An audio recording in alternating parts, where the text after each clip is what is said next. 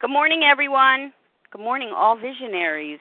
And welcome to a special edition of A Vision for You. Today is Sunday, November 3rd, 2019. The share ID numbers for Friday, November 1st are the following. For the 7 a.m. Eastern Big Book Study, 13,603. That's 13603. And for the 10 a.m. Eastern Big Book Study, 13,605. That's 13605. This morning, A Vision for You presents Getting Food Sober with Entire Abstinence. The doctor's opinion is the foundation of the whole book, Alcoholics Anonymous, and of the entire program. This section may simply seem to be a helpful introductory note, but without it, the entire book doesn't make sense. The Big Book's approach to step one is what Dr. William Silkworth, the doctor who wrote the two letters found in the doctor's opinion, called the double whammy. Put simply, we have an allergy of the body, which means that once we start eating certain kinds of foods or indulging in certain substances, in certain compulsive eating behaviors, we develop cravings which overpower us. And we have a mental obsession, which means that even if we stop eating those foods and engaging in those eating behaviors, our mind persuades us that we can return to eating those foods all over again, and again, and again, and again. Hence the urgency and necessity of the 12-step process. An essential part of the very, very beginning of the recovery process is the separation from our binge foods and being honest about both past and present binge foods and eating behaviors. This is the very first part of our recovery process. We call it putting down the food. Dr. Silkworth states, of course an alcoholic ought to be freed from his physical craving for liquor. We, in Overeaters Anonymous, must do the same. We have to stop our craving, and the only way is to stop eating the foods that cause our cravings. We must be as sober with food as an alcoholic is with alcohol. Let me repeat that. We must be as sober with food as an alcoholic is with alcohol. There can be no compromises, no middle ground. The doctor's opinion refers to this as entire abstinence. Otherwise, the phenomenon of craving is triggered, and we are condemned to eat again and again and again and again. We have to stop our craving. And the only way to stop the craving is to stop eating the foods that cause this craving. We also have to stop the eating behaviors that cause our cravings. So how do we go about this process? Yes, you're right. It's easier for an alcoholic to identify the substance that causes their allergy. For the alcoholic, it's alcohol in any form. But for the compulsive overeater, we can differ in the kinds of substances and eating behaviors that trigger these phenomena of craving. Joining us today are three recovered compulsive overeaters who will share their personal experience with getting food sober with entire abstinence. This morning, our panelists are the following: Lesa B. from South Carolina, Kelly S. from Oklahoma, and Leslie W. from Tennessee. So let's get started right now by welcoming Lesa B. to the line.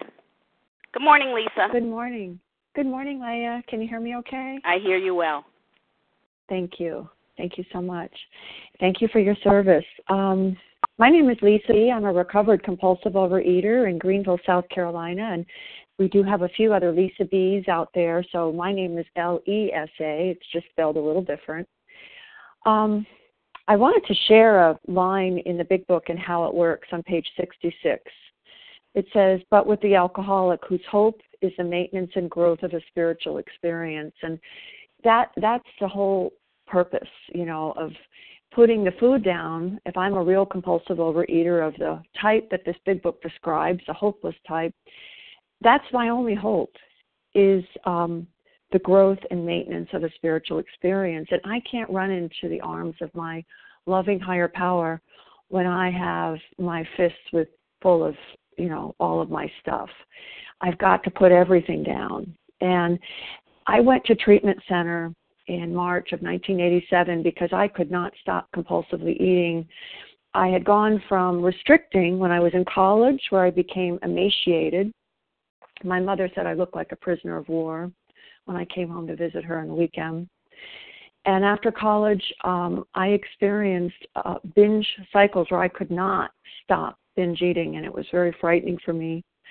And with a good insurance plan that I was under with my dad, and at that time, the insurance covered all of the wonderful stay I had at a great treatment center. I did go on a food plan in this treatment center, but, they might have told me something that I'm going to share with you now, but I did not hear it.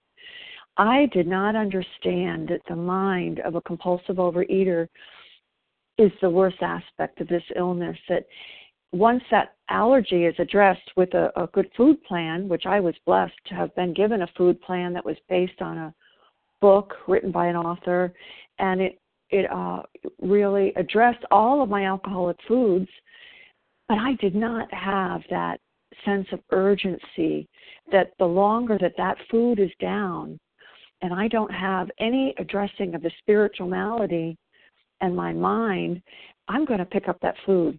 So that's what happened to me. I was in abstinence only for a number of years, 5 years, white-knuckle abstinence, but I minimized it.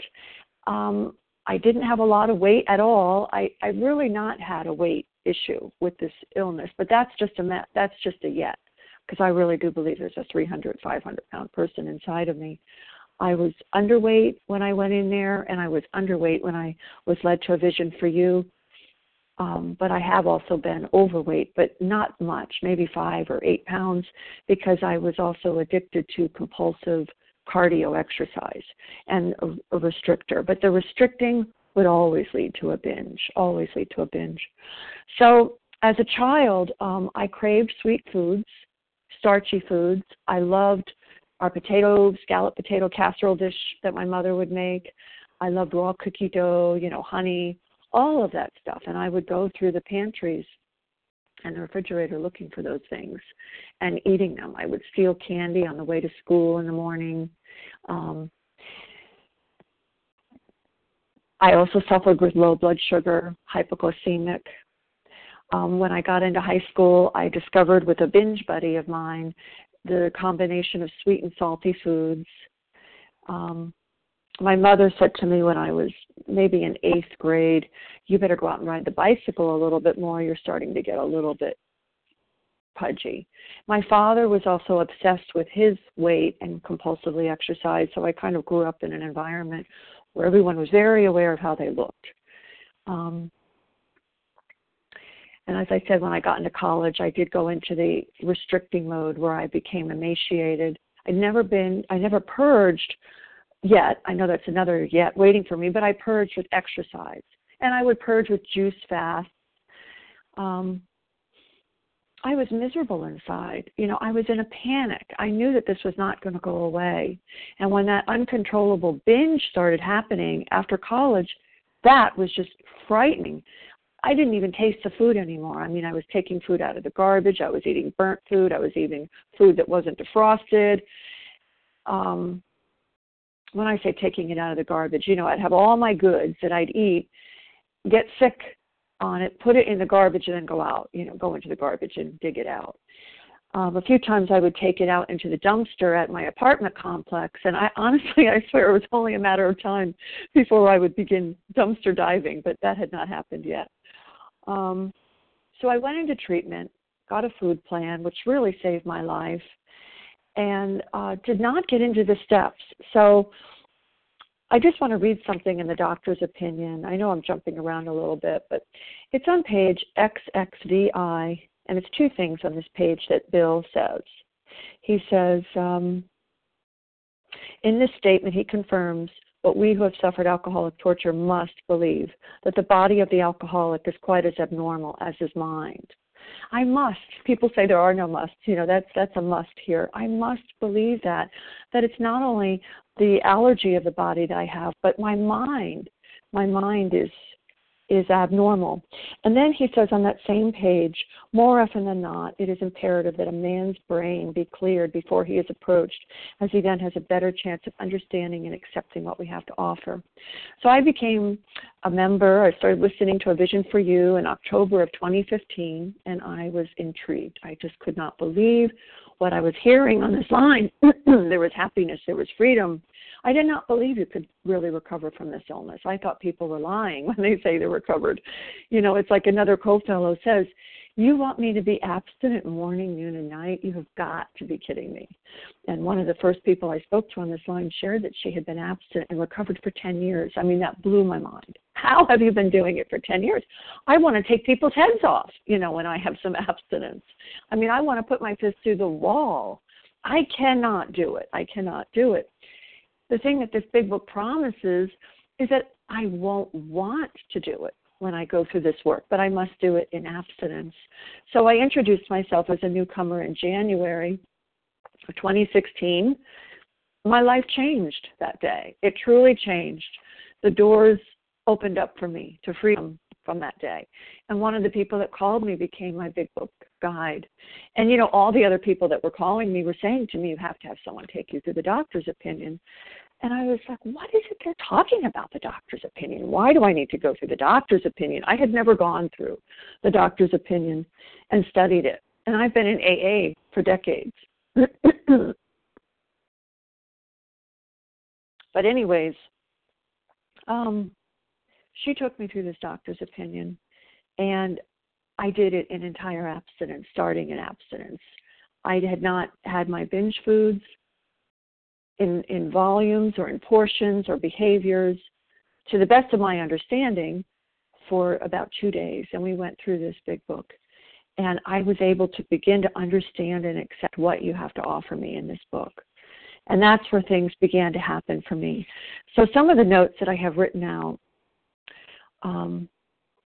it's really about understanding that the 12 steps is going to treat my mind, and that I need to have a desperation to get recovered, that it's not about the food. It's not about the food unless it's about the food. And she said to me, I really encourage you, as she had done, is to get a professional to make a food plan for me. And I did. I went to a dietitian or nutritionist that is familiar with working with compulsive overeaters.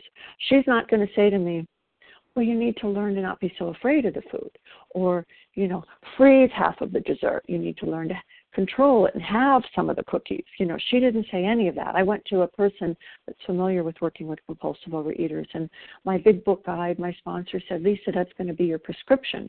You don't waver from it. It needs to have clear boundaries, and guidelines. And this person created a food plan for me based on my current age, my weight, my activity level, my health concerns, and I was a restrictor. And she helped me see, this dietitian, that, you can't do that. You've got to follow the food plan. That means eating what is on the food plan, not restricting and not overeating. Restricting always would lead to overeating for me, but I don't restrict and I don't overeat. And I got recovered. I started working with her in January of 2016. I got recovered in April of 2016. And by God's grace, I've been recovered since. I haven't eaten compulsively. And I follow that food plan. So, in abstinence and being recovered, I've had a lot of new awarenesses, new, like beverages, liquids. I had to look at the liquids, coffee, caffeine. It says here in the doctor's opinion, now for me, this is just my own experience. Not everyone has this. Not everyone has to do it. But it's what really has helped me. It says men and women drink essentially because they like the effect produced by alcohol. The sensation is so elusive that while they admit it is injurious, they cannot, after time, differentiate the true from the false. To them, their alcoholic life seems the only normal one. They are restless, irritable, and discontented unless they can again experience a sense of ease and comfort, which comes at once by taking a few drinks. Well, that's what caffeine started to do for me. And I wasn't binging on caffeine and coffee. First, I looked at what I'm putting in the coffee. It was high-fat milk. Okay, I won't do that anymore. I don't do artificial sweeteners because my body can't tell the difference between sugar and artificial sweeteners, so I wasn't doing that. First, I thought it was the fat in the milk. Then I went to almond milk, and that doesn't have high fat. I was still doing it. Then I tried just tea, no more coffee because the milk products, and I don't like black coffee. So then I tried the tea. And, there are some questions I need to ask myself when looking at what my alcoholic foods are. Am I trying to control and moderate it? Am I negotiating? Am I, saying, well, I'll only do it once a week. I'll only do it every other week. That's what I was doing. And it was just one cup of coffee, one cup of coffee. It wasn't even a huge cup of coffee, but it was the whole experience around the coffee that I became obsessed with. I started looking forward to that one day. And I realized, oh my gosh, I've got to put this down. I did many 10 steps on it, and I saw I need to surrender this. So I surrendered caffeine of all kinds, even decaf, and I surrendered coffee. And you know what? My access to my higher power opened up. The serenity increased. The payoff was amazing. So it's also worth it for me. Let's see, what else did I want to share about here? I'm looking at my timer. I have needed to do 10 steps on high-fat foods. And, that's been such a gift for me to share with other fellows that know me, to share with my nutritionist, and to really look at what am I doing with my food? Am I being really honest? I have to have an honest, clean abstinence because, as I read in the beginning, but for the alcoholic whose hope is the maintenance and growth of a spiritual experience, that curtain comes down, the blinders come on. I get numb and foggy in my head, and they could be harmless food items that just have that effect on me. And that's why I love being recovered and having clarity, because then and I needed to have entire abstinence to get to that point and go through all the steps in abstinence, working with someone that has done this work, so that when that fogginess comes on, when I eat something, I'll know, because I've experienced, the sweet nectar, like someone said at a meeting the other day, of clarity and being recovered and having that closeness. I can feel that veil come down, and that's what I started experiencing. I have other food allergies that my nutritionist helps me with that are not regarding alcoholic foods, and so sometimes I'm limited on things that I am able to eat. So she suggested a food item for me, tahini, to start to incorporate, and I did not binge. I just weighed and measured it, but the darn fat on it created such an effect for me that, I would have 10 jars of this tahini in my pantry, just in case, God forbid, I run out. That's always a sign for me when I'm stocking it up on it, and when I'm looking forward to it. It becomes way too important, way too meaningful, that I needed to do 10 steps on it, and I surrendered it. And then once again, that sweet nectar of serenity and more closeness and connection and freedom and peace, is there once again. Okay, the other thing I wanted to share that's really helped me is treating this with the same seriousness that a drug addict does and a heroin addict. So I have notes written here. Okay, on page XXIX, the doctor's opinion, it says, on the other hand, and strange as this may seem to those who do not understand, once a psychic change has occurred, the very same person who seemed doomed, who had so many problems he despaired of ever solving them, suddenly finds himself easily able to control his desire for alcohol, the only effort necessary being that required to follow a few simple rules. Treating it with the same seriousness as a drug addict and an alcoholic has enabled me to follow these few simple rules, not perfectly, but to the very best of my ability, with clarity of mind. And now that desire to want to do these things has gone. So I wanted to talk about triggers for me. You know what? I was doing some praying and meditating over the last day or so about this talk, and it occurred to me that my biggest trigger is emotional upset. Getting emotionally upset. I get triggered for food, and I need to do 10 steps regularly, like all through the day. That's my walking around step. I don't wait till my nightly review to do a 10-step. I do it all through the day, the moment I'm disturbed. And yesterday I was driving a distance for an appointment, and suddenly the thought of a hot fudge sundae popped into my mind. What is that about? And, I haven't had that in a very, very long time. And I've been current with my 10 steps. But I'm going through a lot of changes right now with schedule. This talk was a big anxiety-producing thing, which I've been doing 10 steps on this. Just a lot of things. The upcoming convention. Oh, there's my time. Let me turn it off.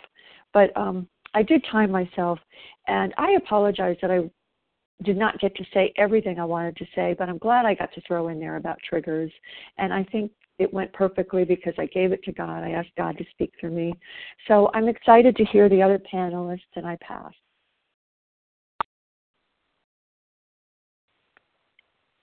Thank you so much, Lesa B., for sharing your experience with all of us.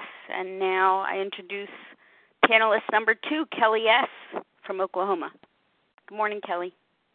Good morning, Leah. This is Kelly S. from Oklahoma, and like Lesa, my name's spelled different, as you guys know, E-Y. So grateful, recovered compulsive overeater and bulimic. And so that was funny, is it odd or is it God? I've been reading the Acceptance was the answer story in the back of the book, one I know we all know. And there was a paragraph in there on page 416 that really spoke to me, and it said, "It helped me a great deal to become convinced that alcoholism was a disease, not a moral issue, that I had been drinking as a result of a compulsion, even though I had not been aware of the compulsion at the time, and that sobriety was not a matter of willpower." So, just real quick little brief history about me, especially for any newcomers on the line. So I'll be 57 at our convention. In case you guys want to see me and wish me happy birthday, I'll be 57. I came in the rooms originally when I was 16 and have been around pretty much in and out, hanging around since I was 20. And what I did not understand this entire time, 30-something years, was this program was about a spiritual malady and we need a spiritual solution. I've been around OA and there's been a lot of changes, right? So I thought abstinence was the goal. It was one of our tools for a long time. And so it was just a tool, and I'm just going to be abstinent. And that was all I ever did. And unlike people's stories that I heard, because I'm unique and just sure this wasn't going to work for me, I couldn't get to a year together. The previous speaker shared she had some years and people on the line. I couldn't even put together 1 year in 30-something years. Yes, I've lost my weight. So I've been overweight most of my life, but I'm bulimic. So I've been underweight, 20 pounds underweight, and I've been my last relapse, I got to almost 300 pounds binging and purging because I had to eat. So, in and around these rooms, I've been all over the place, right? And all I wanted to do was be abstinent. And, when Leah started this, she said, the doctor's opinion was a foundation for the whole program. And I'm like, what? I've been hearing that from you guys. I listened to Vision for 2 years obsessively, and that didn't fix me. I just want to let you guys know that. But it got me ready to do the work, so I'm grateful I did listen. And so the foundation for the whole program, why? Because I have to buy into the fact that I'm the real compulsive overeater that this big book is talking about. Otherwise, I am not going to do the work. I am not going to do all this work. I'm not going to do the steps that is necessary for the vital spiritual experience so that I don't go back. And so that was my problem. I realized when I got honest with myself that I did not understand this doctor's opinion. I did not consider myself the real. I would say it. I'd give verbiage to it, right? But I still had that lurking reservation. I would still get sloppy with my food. I heard the other day in a meeting somebody said, well, I know I need to get better on my abstinence because, I'm staying away from trigger foods, but I'm still playing around. What does that mean? You're a little bit drunk? That's the games I used to play. If I said that to an alcoholic, okay, I don't drink whiskey, that was my thing, but I'm drinking light beer, so I'm okay. No, the big book has made it clear that I have to put down my foods. There are no gray areas. I'm either abstinent or I'm not. And so, first of all, I had to decide, am I the real compulsive overeater? And the big book gives us, some different definitions. In their solution, there's a couple different pages, but just for time, time, because I'm limited here, I just want to tell you guys a quick, easy way to find out on We Agnostics on page 44. So, if, when you honestly want to, you find you cannot quit entirely, or if, when drinking, you have little control over the amount you take, you are probably alcoholic. Well, that's me. And if that be the case, you may be suffering from an illness which only a spiritual experience will conquer. So, that's pretty much answered my question. So now, if I am the real alcoholic, the real compulsive overeater, why do I have to put it down?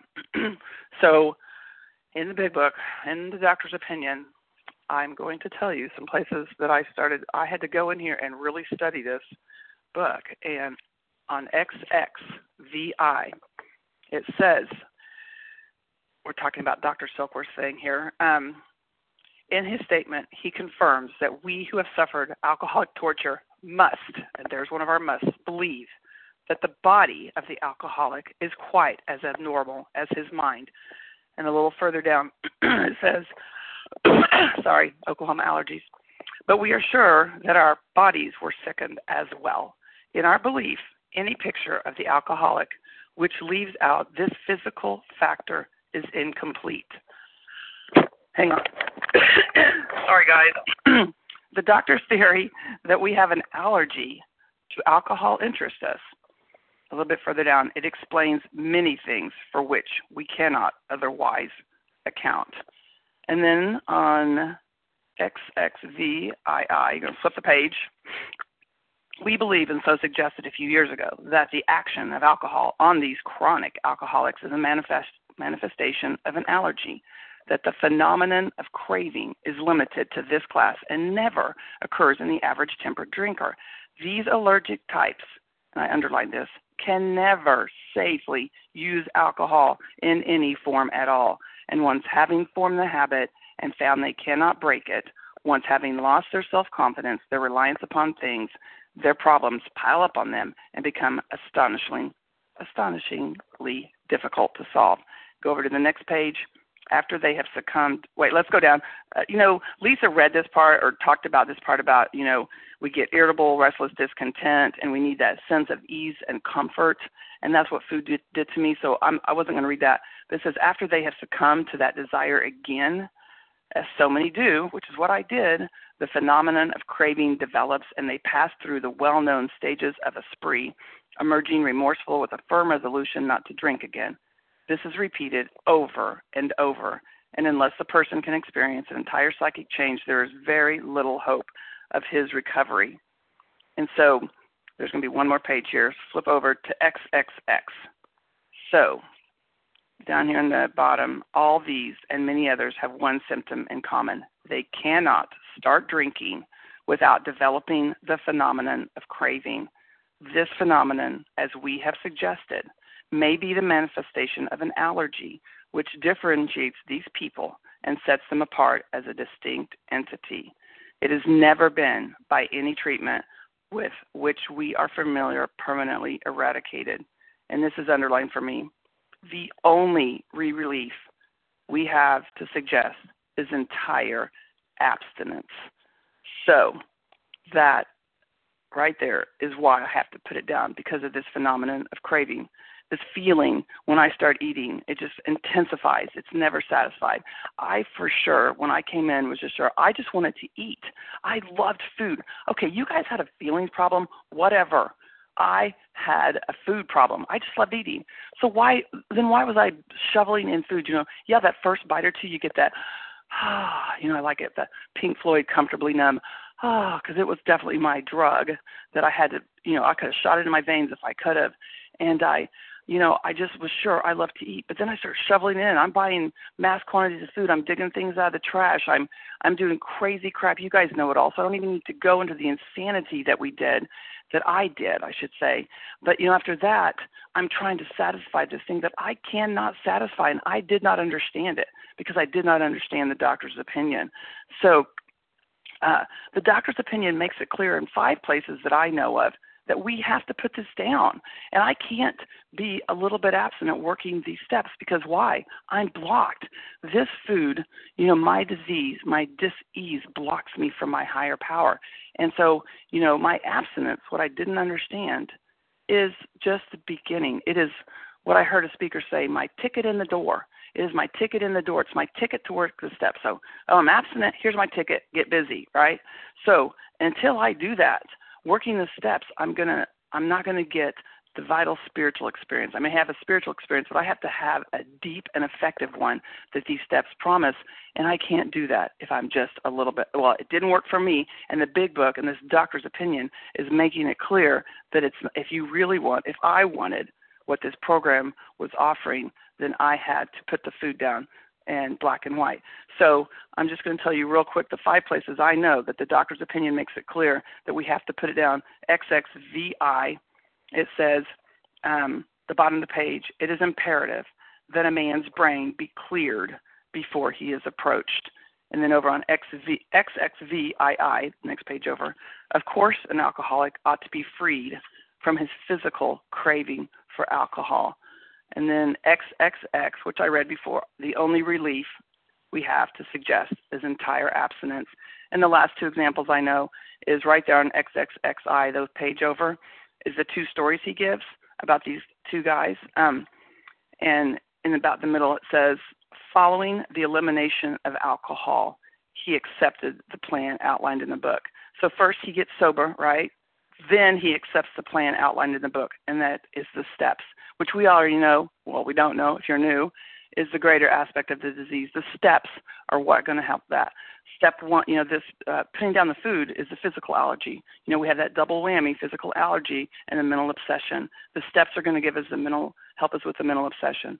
So down a little bit further on the next story, he says, following his physical rehabilitation. What does that mean? He gets sober. I have to get abstinent. If you just flip the page, then he was sold on the ideas contained in this book. So both of these guys, these miracles that this doctor shares about, first they get sober, then they accepted the plan in this book, which means I had to get busy working the steps.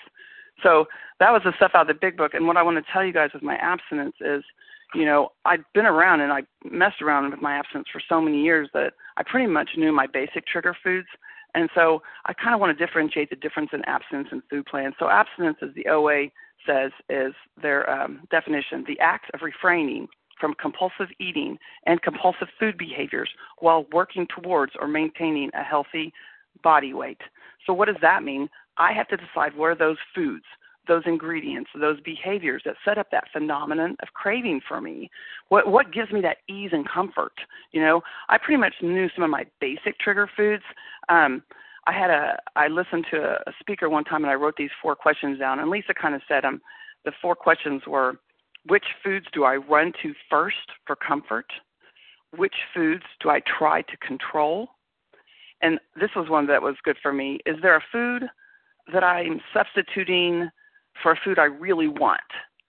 And that means, like, for me, kind of protein bars or natural things. It's like I'm trying to find something that I think this is safe on my food plan, because I really want maybe something that I know I'm not supposed to have, but I think this would, am I trying to figure out how to make baked French fries because I really want French fries, or, I'm reading a lot of ingredients. I'm trying to look for a food that might substitute for that food I really want. And the other question was, which foods do I constantly negotiate or barter, or maybe even grieve over? And, I hear people talk about red, yellow, and green. So I think the red, yellow, and green, this is my opinion, is just for me to figure out my foods. I don't, so red, okay, I absolutely know these are foods I can't eat. For me, sugars, I can't have that. I knew that. Those were my things. Those are my binge foods. Oh, my God, I knew that. Yellow, I'm confused. I don't know. It seems like sometimes I can have them. Those are those foods I have that delusion. Maybe I can control and enjoy them. I don't know. Green, I know I could. I have no problem with those. I know, I'm good with those. So yellow for me is just to sort it out, because I'm not really sure. It's not that. So to me, if I'm eating yellow foods are those foods that I'm like, oh, this is kind of setting something up for me. Then I put that on my red list immediately. And, that's happened for me in this 4.5 years that I have of recovered abstinence. and examples. So I know some people who can eat baked or whatever you want to call it, air-popped popcorn, or they had that smart popcorn. Well, on my food plan, okay, let me go back a little bit. So we know what abstinence is I have to decide those foods, those ingredients, and those behaviors that set up that phenomenon of craving. I have to ask myself those questions. I have to look at that. I have to be honest with my sponsor, and I have to know. And no matter what, it's black and white. There's no gray. If I get into those foods or those behaviors, I am not abstinent. That's it. Now, what's my food plan? My food plan is my limits and my boundaries around those foods that I eat. And that changes, as we age, as our activity level changes. Maybe I never did anything. Maybe I'm going to run a marathon, or, I'm going through menopause. Pretend I'm old enough to do that. Just kidding, because I am. But those are something that, we're going to go to a doctor, nutritionist based on all those things, that we're going to have limits and boundaries around those. And so that's the difference for abstinence and a food plan. So, so food plan. So I know people that have their food plan and they can do this popcorn, this smart popcorn, whatever. And if I look at the ingredients, it's all safe. And it's on my nutritionist thing, right? Because my nutritionist gives me thing. So I decided a while back I was going to have that. And, oh, my God, this was only a couple months ago. I'm eating that little bag of popcorn that I committed, that was been weighed and measured, right? And seriously, guys, there was a part of me that wanted to rip open that bag and lick it. So I'm thinking, yeah, this is not good. I wasn't willing to eat that again, because this is the truth. Today, I realize abstinence is no longer the goal. I did not like that crazy feeling that gave me. I don't want to be blocked today. So, I immediately put that on my red food. I can't have this smart popcorn that other people can have, and as the previous speaker, everybody's got different things. I heard a speaker share, we're blessed and cursed in this program, because we don't all have the same things. We all don't have the same behaviors. One of my behaviors is quantity. So how does quantity set me up for this? How does that get a phenomenon of craving? Well, so even if it doesn't set me up, you know what it does? It gives me that, okay, I'm okay. I just need more. I need more. I need more. Today I'm learning to be okay with enough. So, I think, in wrapping up here real quick, because I know I'm running out of time, the thing I want to share with you guys in my experience is abstinence is not the goal. Again, it's a ticket in the door. But why I have to put this down? Because today I want the spiritual experience. I want to live happy, joyous, and free. I want to be abstinent for years with neutrality. And I don't want to be the guy coming out of the cellar, yelling at my family, kicking the dog, all that stuff. I want to live a spiritual life today. And I'm so grateful that by listening to Vision for You, this healthy OA meeting, I got the message today that I put down the food, black and white, 100%, so that I can get busy working the steps, so I can have the deep, effective spiritual experience this program promises. In step 12, I have to do the daily work so that I don't have the need to go back to the compulsive overeating behaviors. And for today, 4.5 years later, I'm grateful to be in that place. And so grateful. Thank you, Leah, for asking me to share. And with that, I pass. Thank you. Thank you so much, Kelly S., for sharing your personal experience with all of us. And now I introduce panelist number 3, Leslie W. from Tennessee. Welcome, Leslie. Thank you, Leah. Thank you for asking me to be a part of this special edition today. I'm honored to be of service. And I'm Leslie W. I'm a recovered compulsive overeater from Tennessee. And Kelly mentioned the quote on the doctor's opinion on page XXX, the only relief we have to suggest is entire abstinence. And I really wanted to focus my time today to talk to the newcomer who may be listening.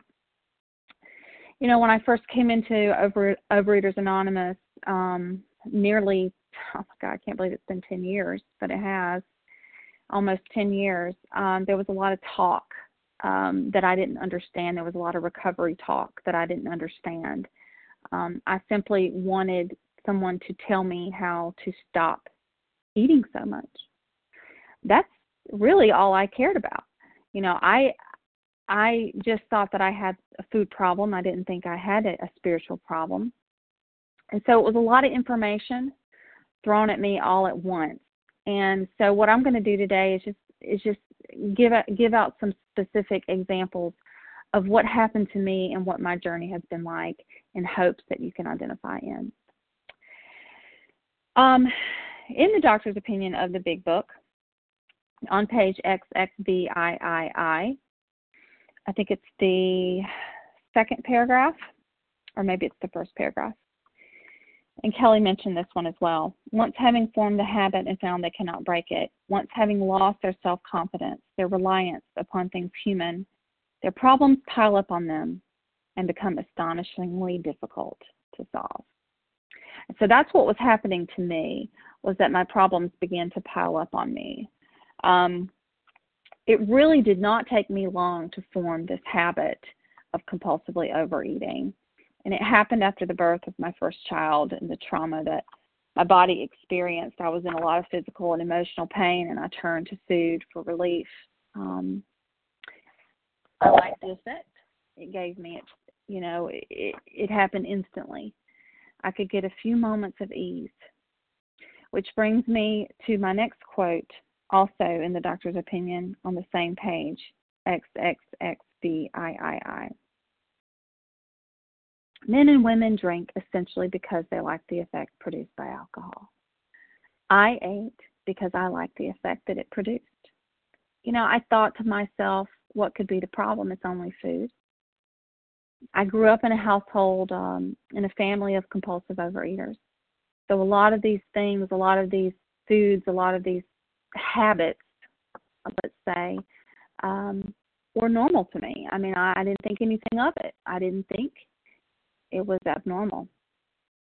So I didn't care. I didn't really care about the consequences of what I was doing. I just wanted that relief. The sensation is so elusive that while they admit it is injurious, they cannot, after a time, differentiate the true from the false. And that's doctor's opinion, same page, XXVIII. And that was really true for me. The sensation of that relief was so elusive that after a while, I really couldn't tell the difference between the true and the false, reality or fantasy. When I was eating, everything seemed right with the world. I wanted that feeling to stay, and I didn't want it to stop. The fantasy world I created for myself while I was eating became my reality. So much so that it wasn't long before I could not string 1 hour together without picking up the food. So I'd like to list some of my compulsive behaviors. So the one that was really big for me was night eating. And I feel like the behaviors were almost harder for me to put down than the actual foods themselves, the foods themselves. The night eating was a big one. When the house was quiet, that's when my mind would race. And the only way I could calm it down was with food. And I called it me time. The time when all my obligations and responsibilities had been fulfilled. No one was needing anything from me, asking anything from me. I could just eat my way into the night on my sofa with my TV. If I happened to wake up during the night for any reason, food was how I got myself back to sleep. And this went on and on and on. I can recall eating when I was barely even awake, like it was a bad nightmare. I thought if no one saw me doing it, it didn't count. Grazing was another one. This one was perhaps the most elusive and seemingly harmless behavior. I mean, what's wrong with a little nibble here and there? I mean, someone would bring over a plate of yeast rolls or brownies, and all day long I would just do a drive-by, grab a bite or two. And then a little while later, another, until almost all of it was gone. But of course I would always leave one, because I'm a polite, compulsive overeater. And after all, if I didn't eat all of it, then somehow that just made me feel better because, it was I still left a little bit of it there for you. Crazy, right? Eating off my kids' plates was another one. I could not stand it to waste food. I really didn't care enough about myself to actually fix my own healthy meal. I always just said that I was too tired. It was just easier to eat what they had. I couldn't let that food just be thrown away, so I became a human garbage can. Another one, eating in front of the TV. This was by far the hardest one for me to put down next to night eating. Food and TV went hand in hand for me like peanut butter and jelly. I could not do one without the other. I couldn't eat without watching TV because it was boring. I mean, who wants to just sit and eat without being entertained at the same time? And I couldn't watch TV without eating because I needed something to do with my hands and my mouth. Nothing was more satisfying to me than my favorite foods combined with my favorite TV shows. I lived for it. That was all I looked forward to in my disease. Just leave me alone with my food and my TV and don't dare bother me. From the moment I woke up in the morning, my goal was just to make it until nap time when my little one would go to sleep and I could watch TV and eat. Then my next goal was just to make it till my husband got home so I could shove the baby in his arms and I could watch TV and eat. And round it went. Let's move on to trigger foods.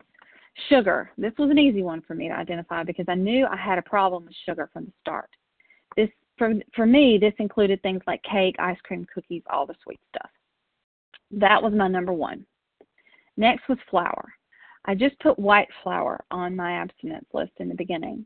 It was rolls, tortillas, bread, pizzas. In the beginning, I thought it was just the combination of these two ingredients which triggered me. So I was still having them separately, which is it's nuts, but that's what I did. I thought, as long as I'm not eating foods that have both sugar and flour in them, then I'm okay. But it's okay for me to eat them separately. No, that didn't work. I also tried almond flour, wheat flour, etc. But now I abstain from all forms of flour. Peanut butter. Oh, I had a love affair with some peanut butter. Okay. So in the beginning, I only wanted to believe that it was peanut butter which caused a problem for me. So I experimented with almond butter with or without sugar, natural sugar, cashew butter, almond butter, I mentioned that one, and sunflower butter. My poor husband would be so confused. I'd be bringing home every type of peanut butter you could buy. He said, I thought you weren't supposed to have that anymore. I'm like, oh, shut up. No, this is different. I can have this. In the end, all forms of nut butter had to go. Caffeine and artificial sweeteners. So these two ingredients have been the last to go for me. About 2 years ago, I noticed that I was drinking about a lot of coffee.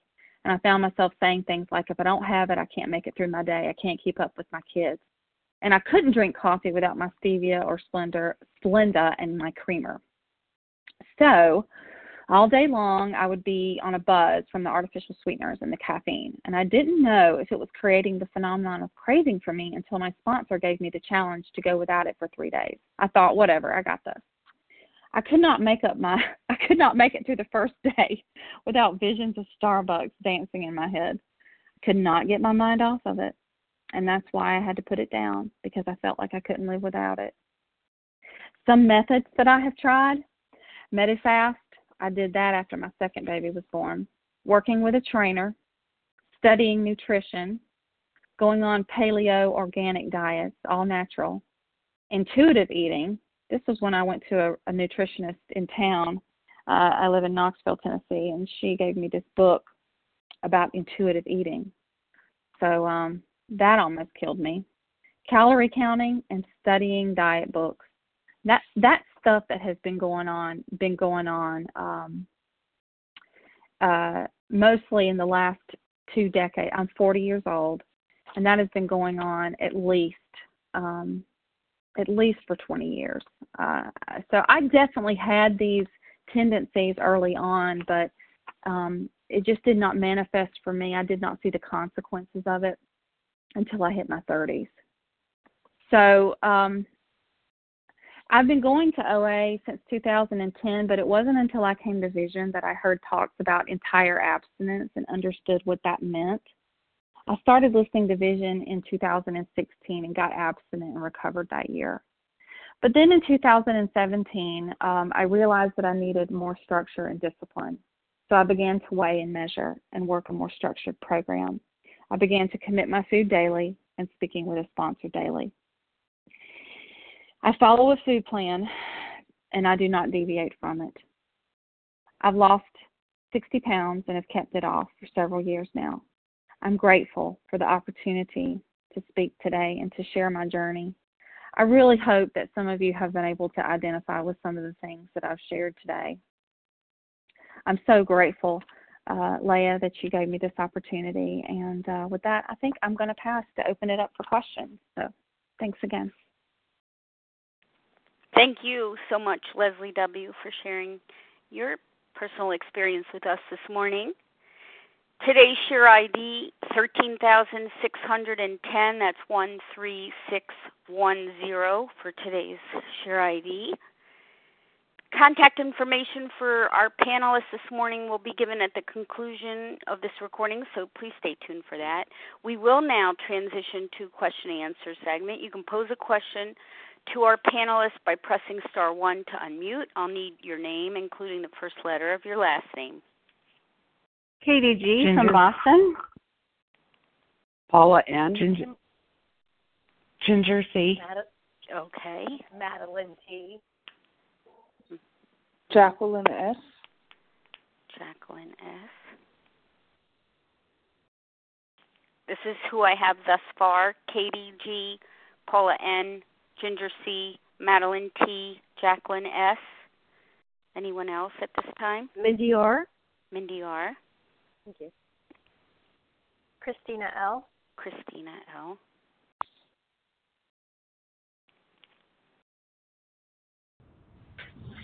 Okay. Tamara C. Tamara C. Carol B. Carol. Okay, that's a good list. Just keep in mind our panelists are not medical professionals, so keep your questions broader than specific medical issues, and I think it'll be most helpful for the entire group. Okay, everybody mute, please. Katie G., you're up. Hello, Leah. Thank you for your service. My beloved sisters, great to hear each and every one of you. Just was hoping for the benefit of all of us. I'm hearing bulimia and restricting. I'm hoping I could hear a little bit more about that, about identifying bulimic behaviors or ingredients, and how those might set off the phenomenon of craving, because we are in a program of Overeaters Anonymous, so it was really confusing for me at the beginning. And then what the difference is in working on that list with your sponsor versus a dietitian, with someone in whom the problem has been solved versus someone who's putting together a food plan for you. And thank you.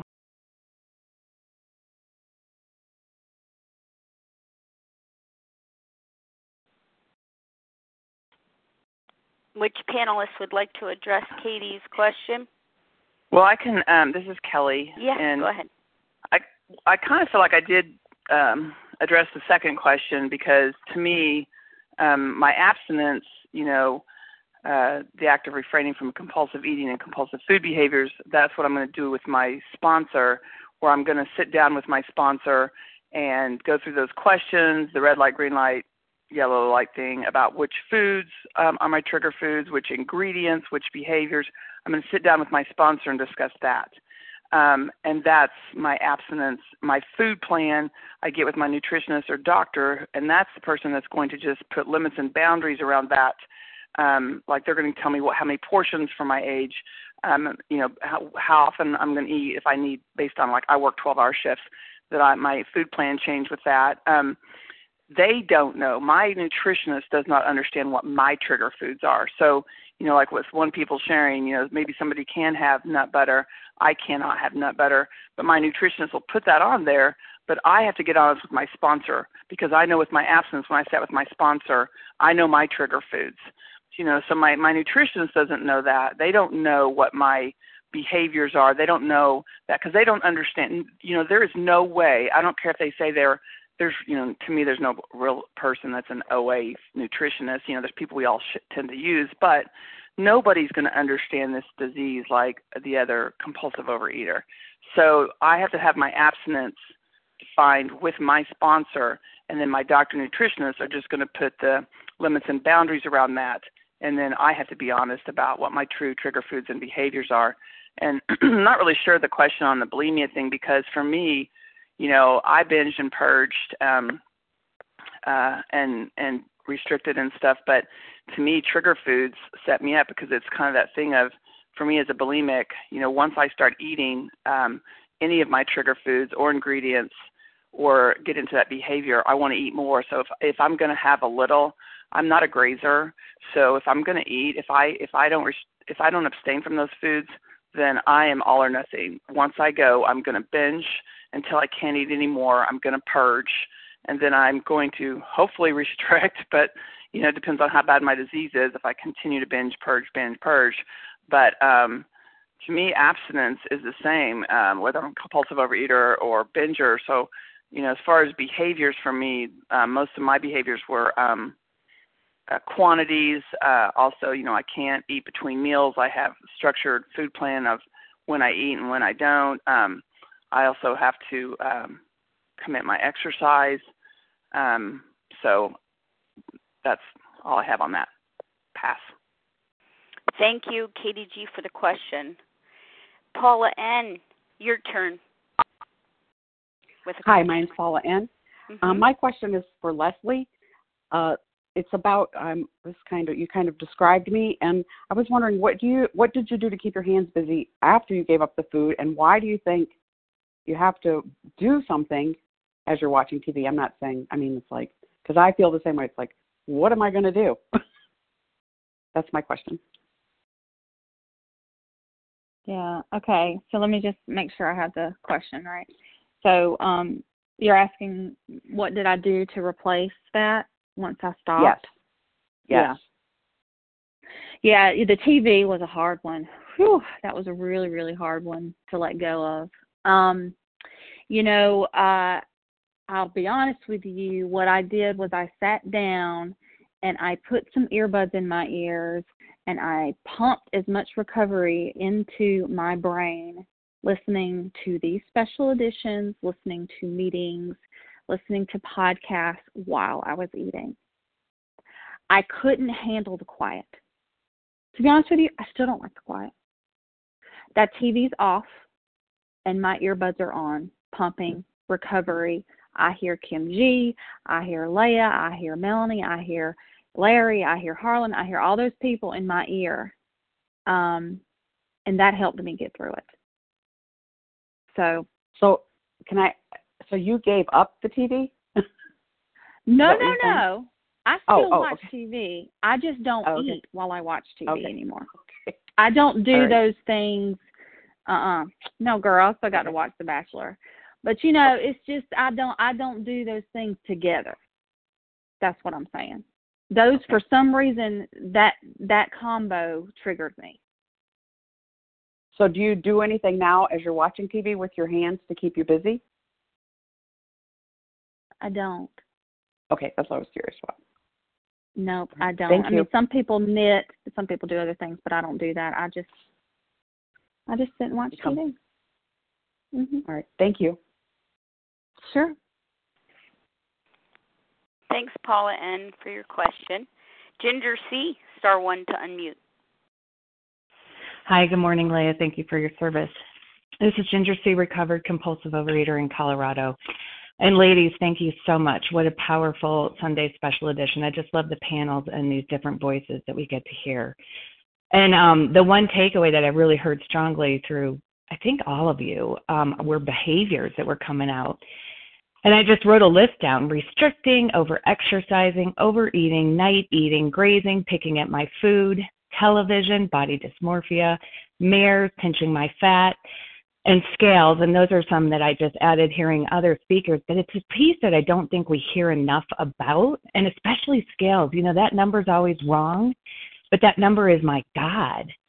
So where is my reliance in these behaviors and these modes? And as much as allergy is absolutely vital, entire abstinence has to be in place for anything to happen, what behaviors am I continuing in? So I'm just curious what your take is. And this question's open to any panelist, but these behaviors, how are they affecting my recovery, and am I setting myself up?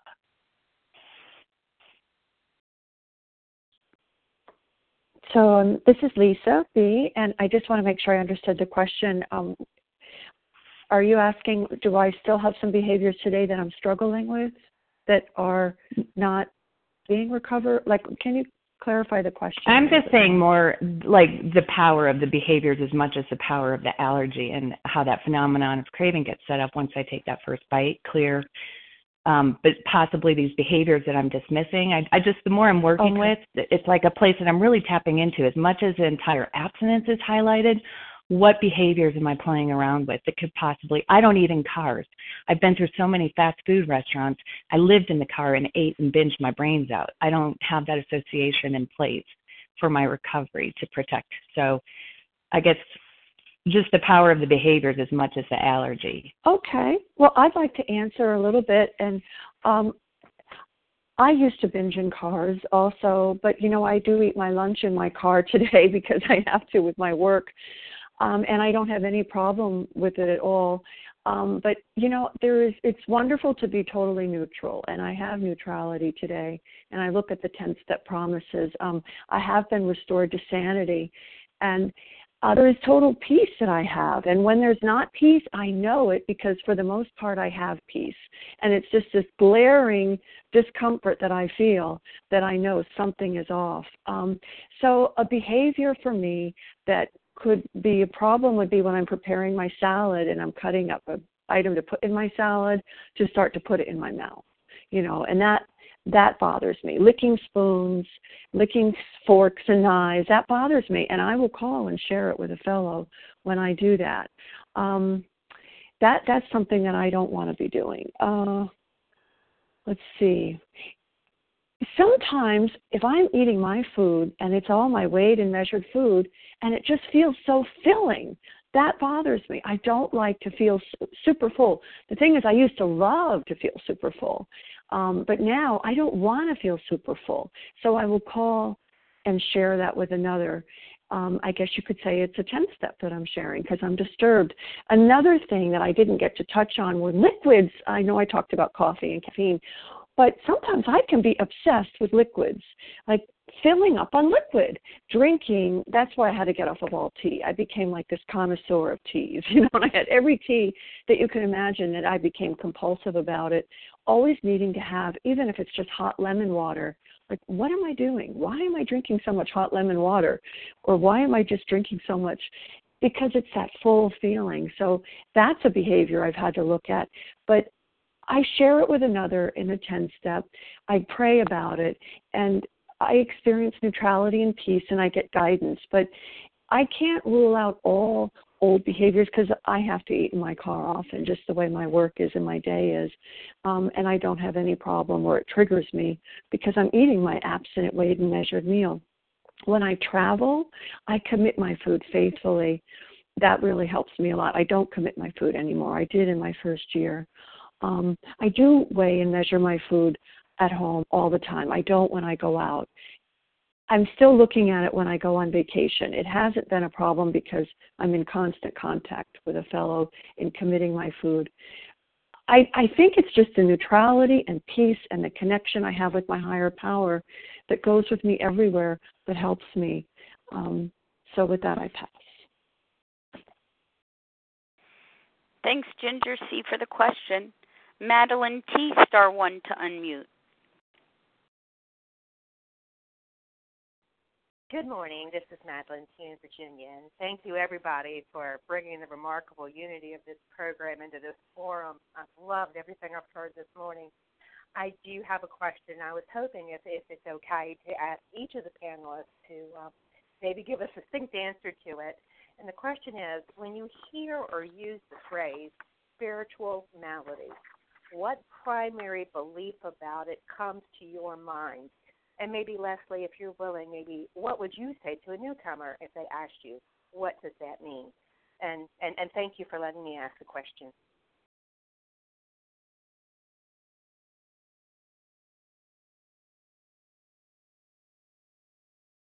Okay, this is Leslie. I'll answer that. What primary condition comes to mind when I hear the phrase spiritual malady? I think that was your question. Well, for me, what comes to mind is when I'm in the food and when I'm eating, overeating, I'm not a bulimic. I'm not an anorexic. I'm just a regular, good old-fashioned compulsive overeater. But for me, that phrase means, God, I don't trust you. I'm sticking my middle finger up at him, and I'm saying, screw you. You're not going to take care of me the way I want or the way that I need. I'm going to get mine. I'm going to take care of myself. So I'm going to eat. So for me, that's what it means.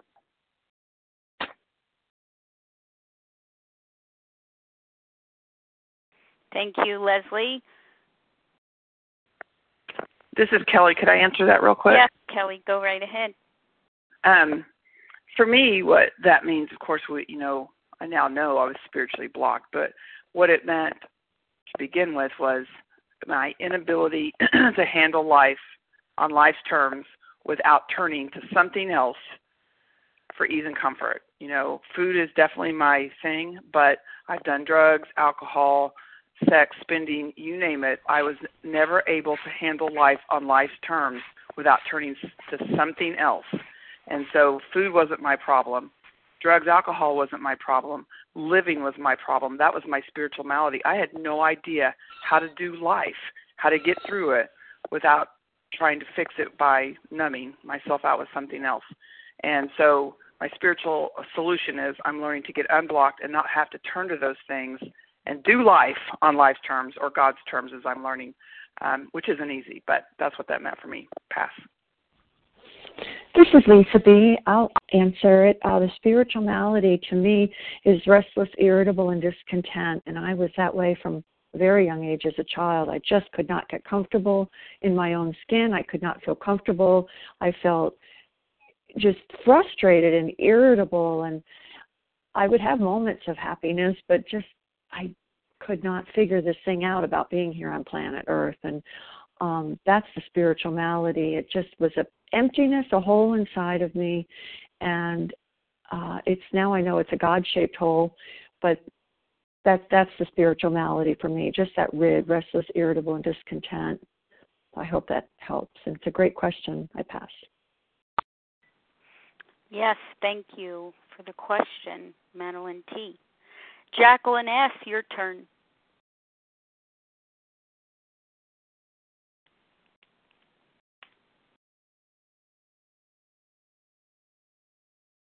Star 1 to unmute, Jacqueline S.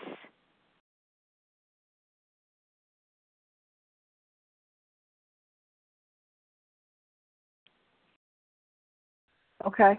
Hello? Yes, I hear you. Okay. Yes, thank you. Thank you for your service. And my question is for Leslie. And incidentally, thank you for everybody who's been sharing and asking. I've relate to more than I thought I did. About artificial sweeteners in the coffee.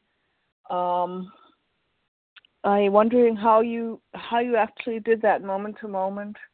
As I tuned in, I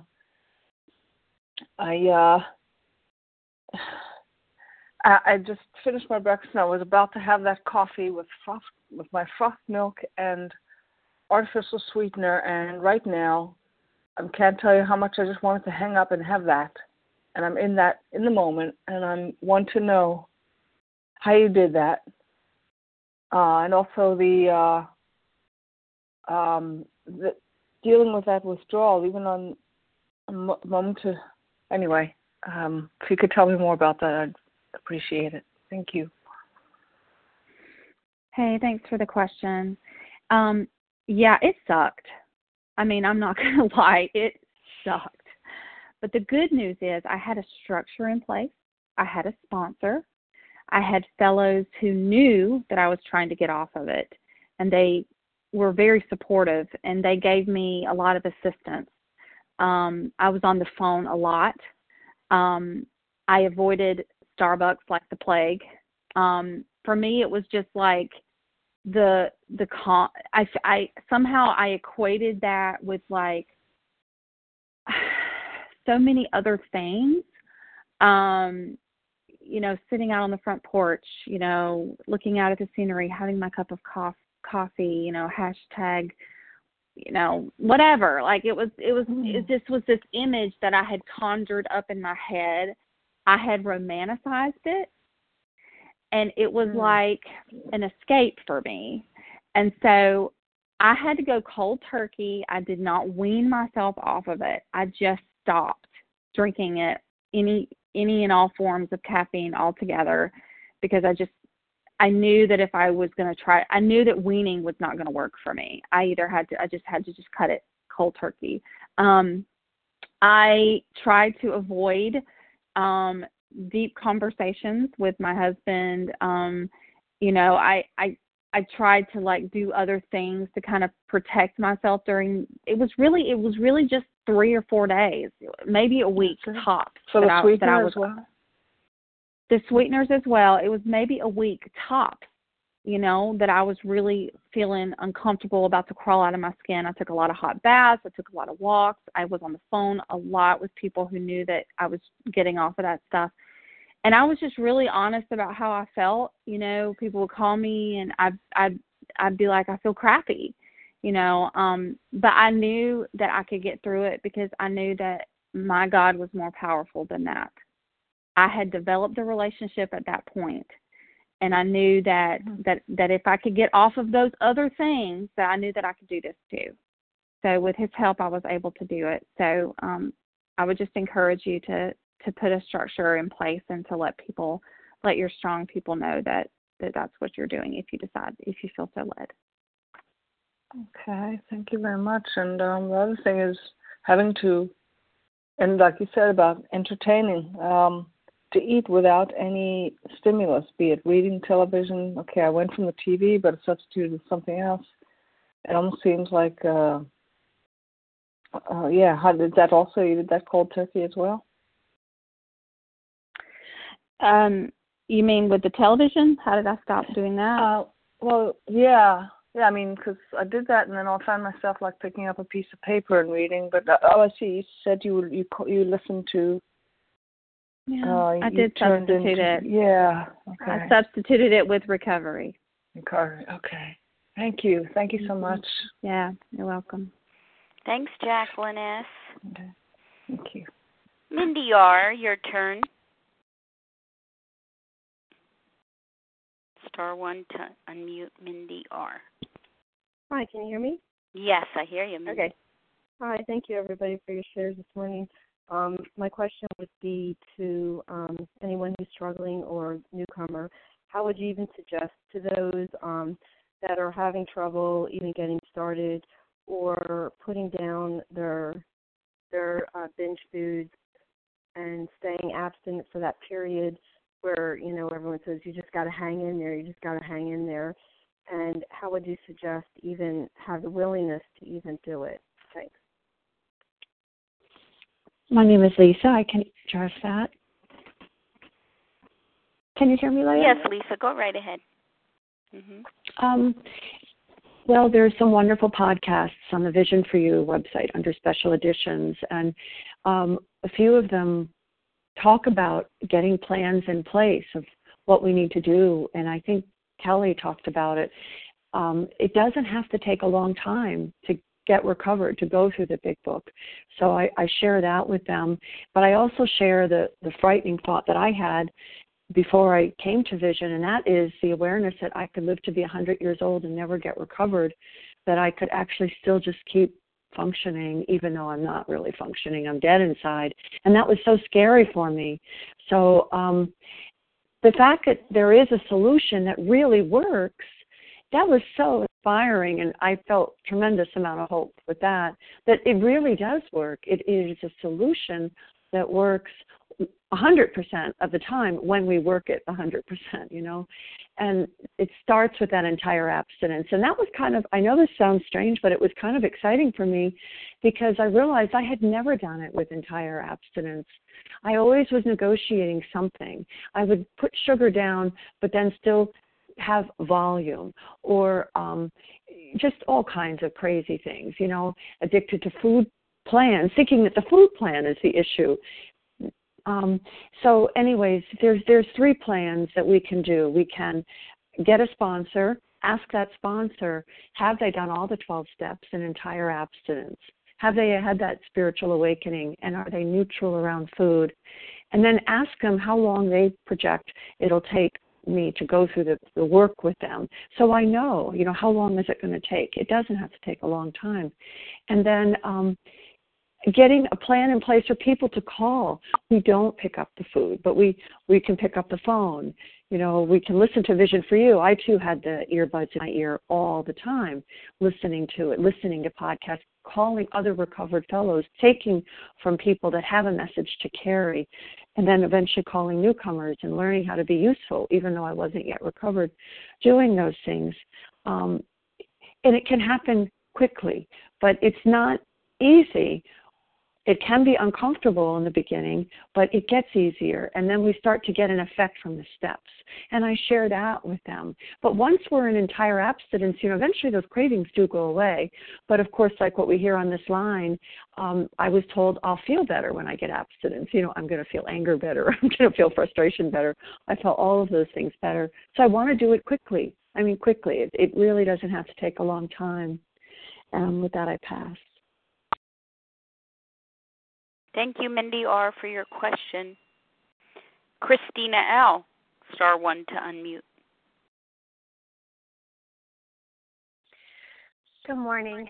This is Christina L. Thank you all for your service. I got so much from this, and it was really perfect timing, too. I forgot what the topic was today, and there was a couple of things that I heard. One, Lesa, you had talked about doing a 10-step around the food. So I wanted to hear what that looked like. And then, because this morning, it was perfect timing, my head seems to be spinning about this fruit that I had for breakfast. And, I don't know if I'm negotiating or if I'm just getting into my restrictive behavior. It's like I can't quite tell what's going on. So I wanted to hear more about that. Thanks. Well, this is Lesa. Before you mute, I just wanted to ask you, what step are you on now? I have completed the steps. So I'm working with a sponsee. Okay. And, So I'll share with you. Well, I have a food plan that I follow, and I don't deviate from it. So I know exactly what I'm eating. I know everything, the portions and from the food groups and everything. So if suddenly I'm eating something and it's disturbing me, like it tastes way too good, I'll call a fellow and share that. I'll say, I'm disturbed. And I was taught that resentment is anything that I'm replaying again and again. So I'll let them know that I'm disturbed, and I pray about, first of all, I ask God to remove it, and I pray about it. And I ask for clarity and guidance. And, usually if there's something around the food, there's something emotionally going on. So I'm assuming what you were eating was part of your abstinence and a part of your food plan. But sometimes things that I eat regularly, they can just become way too, like someone else says on the line, way too sexy, just way too something. So I will talk about it. I share, I felt that it was too tasty, or I'm starting to want to have it all the time. So my reliance is now no longer on my higher power. It's like wanting to get an effect from the food. And that's the other thing my sponsor taught me. I need to let go of the idea of having a carnival, a fiesta in my mouth. The food is nourishment, it's fuel. That's it, and the same with the behaviors, it's just me eating for fuel. But I'm not really clear on what your example was, because for me, if it's on my food plan and it's not a yellow light food, because I don't eat yellow light foods at all, I don't quite understand it, but I call and I share it with a recovered fellow, and I do put it in the structure of a 10-step that I'm disturbed. And, I just try my best to see where my character defects are. For right now, I just can't come up with an example of that. But maybe one of the other fellows that were on the panel do, and I'd love to hear what they say. And you can also call me, at the end of the meeting, we'll give our numbers, and if you want to reach out then, I'd love to talk to you one-on-one. But I'll pass and see if someone else has something. Thank you, Lesa. Any of the other panelists, Kelly or Leslie, like to address the question as well?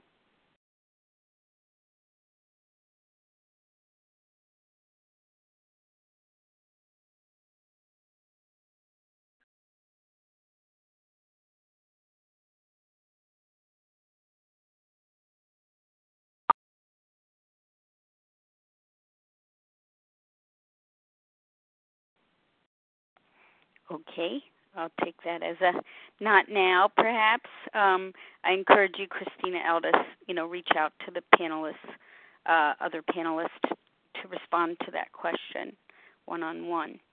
Okay, Tamara C., *1 to unmute. Your turn for a question. Good morning. It's Tamara C. in South Carolina. Thank you all so much for your shares. I have gotten so much out of this meeting,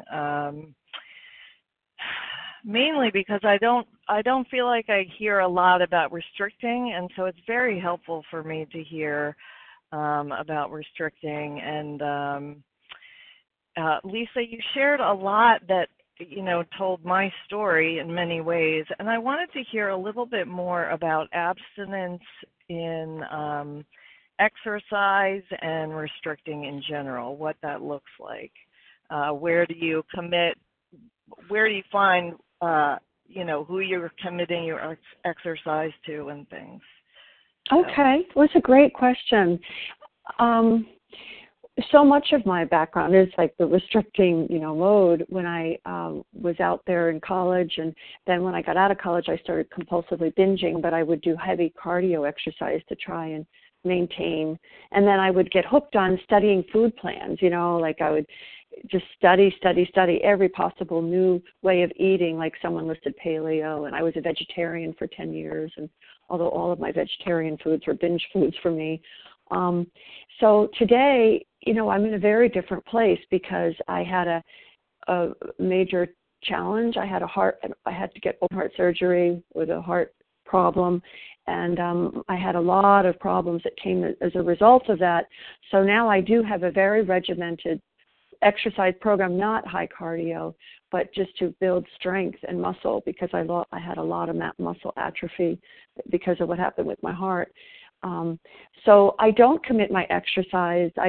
I haven't had a problem compulsively exercising because I can't. I wish I could compulsively, well, not really, because I don't want to compulsively do anything, because ultimately that would block me from my higher power. But because of what happened with my muscles and the heart condition, I'm not able to do high cardio, which is a blessing, really and truly. If I were able to do high cardio, I would be committing it, because that would be like a trigger for me. It would bring on a lot of stuff, but I don't do compulsive cardio at all. And I have a doctor that I work with my exercise, and people that are trained specifically to work with someone that has my condition. I do commit my food, and I follow my food plan. I have a wonderful working relationship with my nutritionist, and like someone else said, she has things on my food plan that are alcoholic and bad for me. I don't have those. I'm the one that is crystal clear on what my abstinence is, because there is a difference between abstinence and a food plan. And when I met her, she wanted me to gain weight, and it was hard and it was scary, and I didn't want to do it, but I want to get recovered, and I want to have that spiritual awakening. And anything I'm holding on to like that is going to block me from my higher power. So I did do exactly what she said, and now I'm at a healthy weight, and she's helped me figure out what I need to eat to maintain what I have. And when I do change my exercise around, I work with her, and she also helps me with that, with the food plan. But, it's all a part of the disease cycle for me, whether it's restricting, compulsively doing anything, using anything, or it just blocks me from my higher power. And that is the only hope for me, is to have that clear communication with my higher power. So I don't know if I really went into great specifics, other than that the food plan has been so valuable, and honestly having a clean, honest abstinence in every way, and working closely with other compulsive overeaters that are recovered in steps 10 and 11, and of course sponsoring intensely.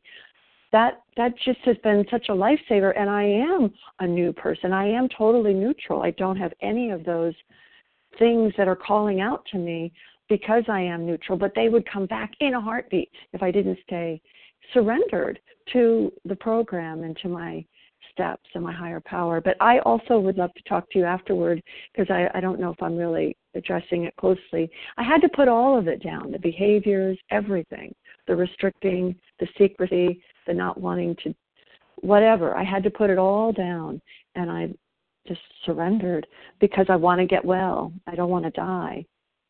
So I would love to talk to you afterwards if you need more information. I pass.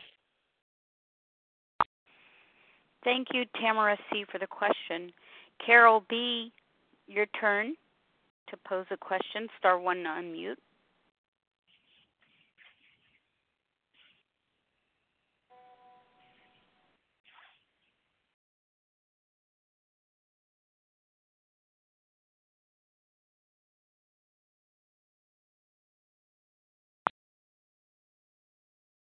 Looking for Carol B.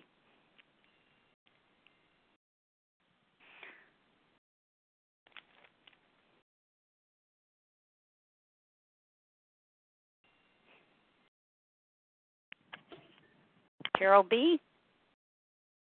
Okay, perhaps you'll need to call back in if you're having difficulty. Jordan, Hello, this is Carol. Am I coming through? Yes, I hear you now. Mm-hmm. Sorry for the confusion. I don't think this is the right time and place, but I need some direction about finding a sponsor. Okay. Well, this is not the time for that. Yeah. However, right. I will invite you to visit the website, our website, www.avision4u.info. And on that website, you'll need to follow the clear-cut directions to register. Once you register... I am registered. Okay, wonderful.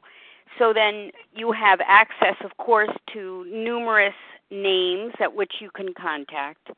And I also invite you to visit the Monday through Friday, 7 a.m. and 10 a.m. Eastern meetings, and there's an opportunity at the conclusion of those meetings to offer your name and contact number. Thank you so very much, and thanks for your service. Has been wonderful. My pleasure. Welcome, Carol B. Take care. Bye. Mm-hmm. Thank you. Jordan L., I heard that you have a question. Are you on the line, still able to pose that? Giving you an opportunity. I am. Can you hear me, Leah? Yep, I hear you. Good morning. My name's Jordan L. I'm a recovered compulsive overeater in Colorado. Kelly was the one who I heard mention this, but I found this discussion very helpful when I was new and pretty nervous about abstinence and a food plan and putting it down and all that stuff. So Kelly had mentioned substitutes and the need to set those aside. And I found that very helpful because some of my last binges were on substitutes, and I truly didn't understand why I was eating this food because I didn't even like it. It was stuff that I didn't even enjoy the taste of or find appealing in any way, shape, or form. So the doctor's opinion was an explanation. It explained a lot of things I couldn't account for. So I was just wondering, I guess, if Kelly or any of the other panelists, if they want to jump in, can expound upon that discussion of substitutes. This is Kelly. Yeah, that was a really good one for me when I heard that question. And that's one, too, that I feel like, it takes a lot of self-honesty because a lot of those substitutes are not what I would have thought were trigger foods or weren't on my red light foods. But you know what, I'm seeking ease and comfort. And one of the things for me that I would do for substitutes is go to like Whole Foods or something. And, if I find myself reading labels too much, which we read labels. I read labels all the time, so I don't want to say I don't read labels. I do. But what I'm doing is I'm looking for something else I can have that is safe.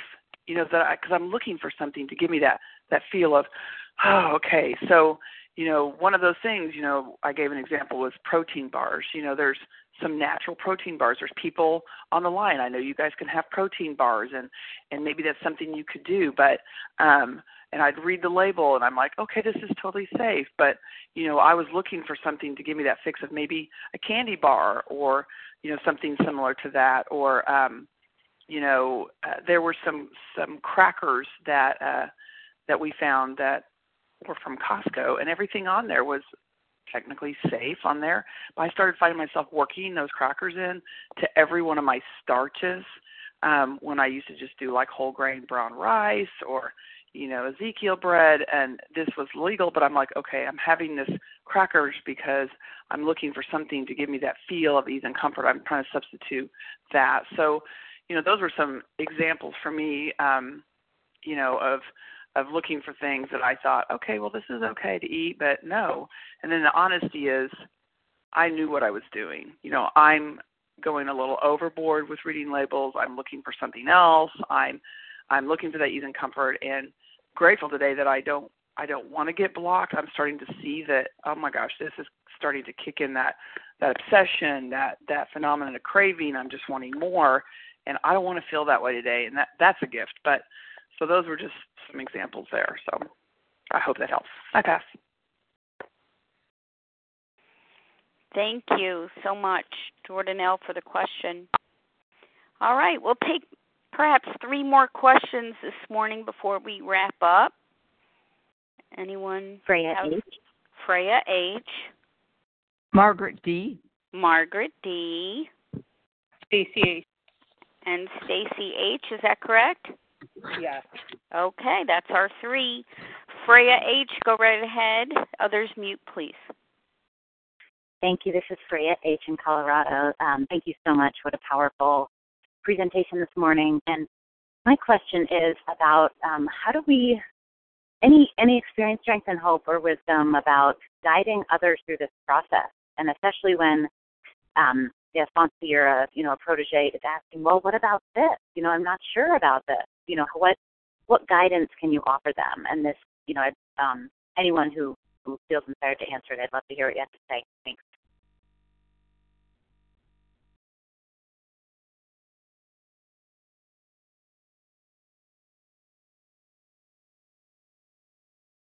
Any of the panelists want to address this question, please? Leah, I'll take a stab at that. Leslie, go right ahead. Okay. With my sponsees, if there is a food or an item that they are bringing up a lot that could be troublesome for them or behavior, it doesn't really matter. I encourage them to go without it for 3 days.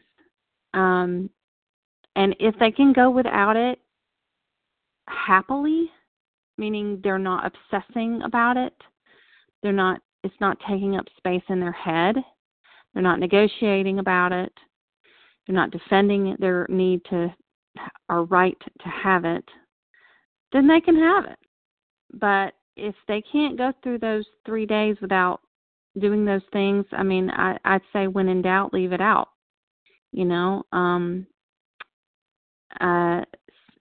Better to be safe than sorry, in my opinion, about those sorts of things. And so I just encourage them to give it a try for 3 days. And usually that's long enough, a good indicator of whether or not it's a safe food for them. Pass. Thank you, Freya H., for your question. Margaret D., your turn. Good morning. May I be heard? I hear you well. Oh, thank you. Thank you, everybody on the panel, and thank you, Leah, for this presentation. It's really been so helpful. My question is about the use of the yellow and red light foods. So am I delusional? Am I telling myself that I can eat something that I'm allergic to but I'm saying it's okay because it's a yellow light food? Or is this also a case of, am I trying to control something that I've already lost control over, so I just call it a yellow light food? And then if I really, really can't control it, then it becomes a red light food. And at that point, it's kind of like knocking me in the head. And so I'm like, oh, gosh, okay. Thank you.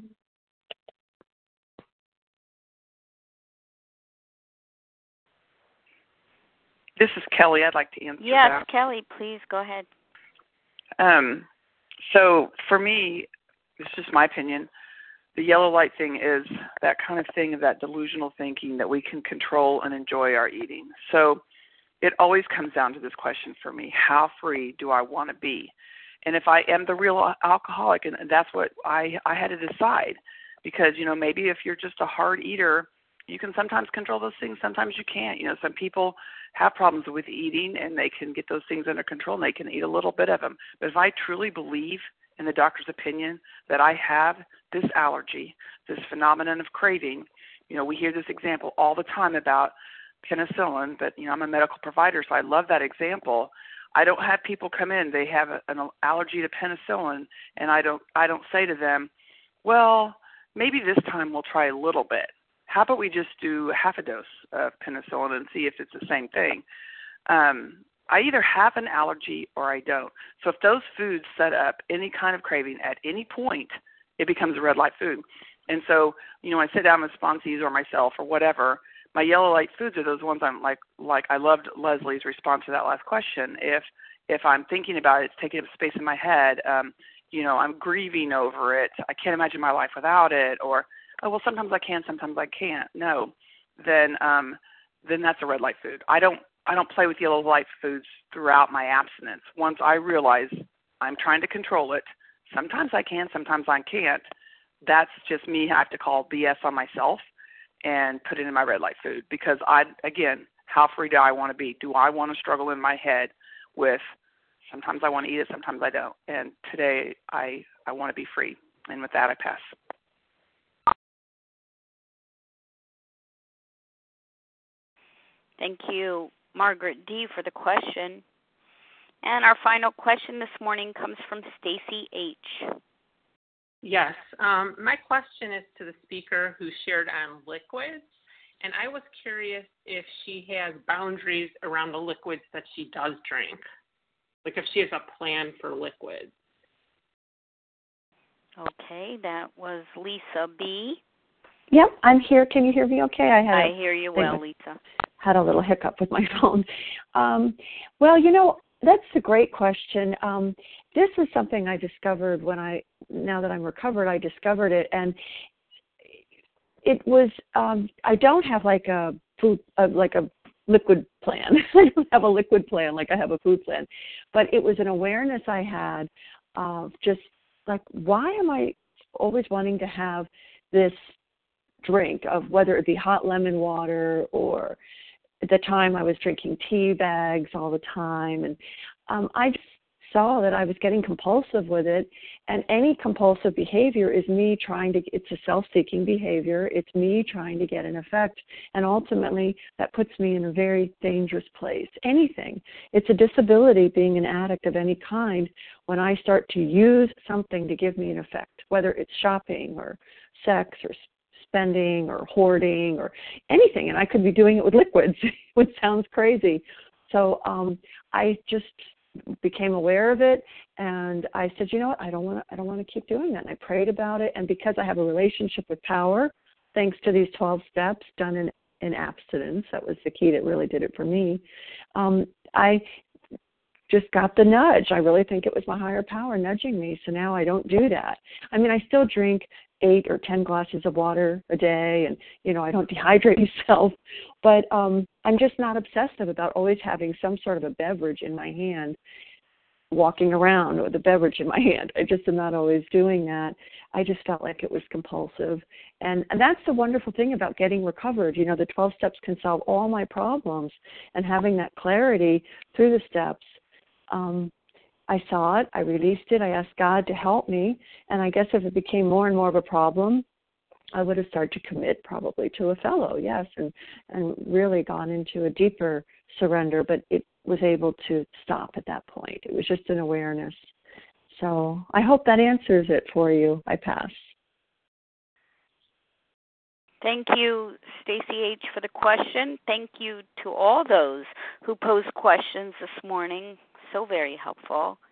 And thank you to our panelists this morning, Lesa B., Kelly S., and Leslie W., for giving so much of yourselves this morning, sharing with us your personal experience regarding separating from trigger foods, ingredients, substances, and eating behaviors. It's been extremely informative and helpful this morning, so thank you so very much. Today's share ID, 13,610. That's 13610. And we will close now from page 164. You'll notice it's from a chapter entitled A Vision for You. Our book is meant to be suggestive only. We realize we know only a little. God will constantly disclose more to you and to us. Ask Him in your morning meditation what you can do each day for the man who is still sick. The answers will come if your own house is in order. But obviously you cannot transmit something you haven't got. See to it that your relationship with Him is right, and great events will come to pass for you and countless others. This is the great fact for us. Abandon yourself to God as you understand God. Admit your faults to Him and to your fellows. Clear away the wreckage of your past. Give freely of what you find, and join us. We shall be with you in the fellowship of the Spirit, and you will surely meet some of us as you trudge the road of happy destiny. May God bless you and keep you until then.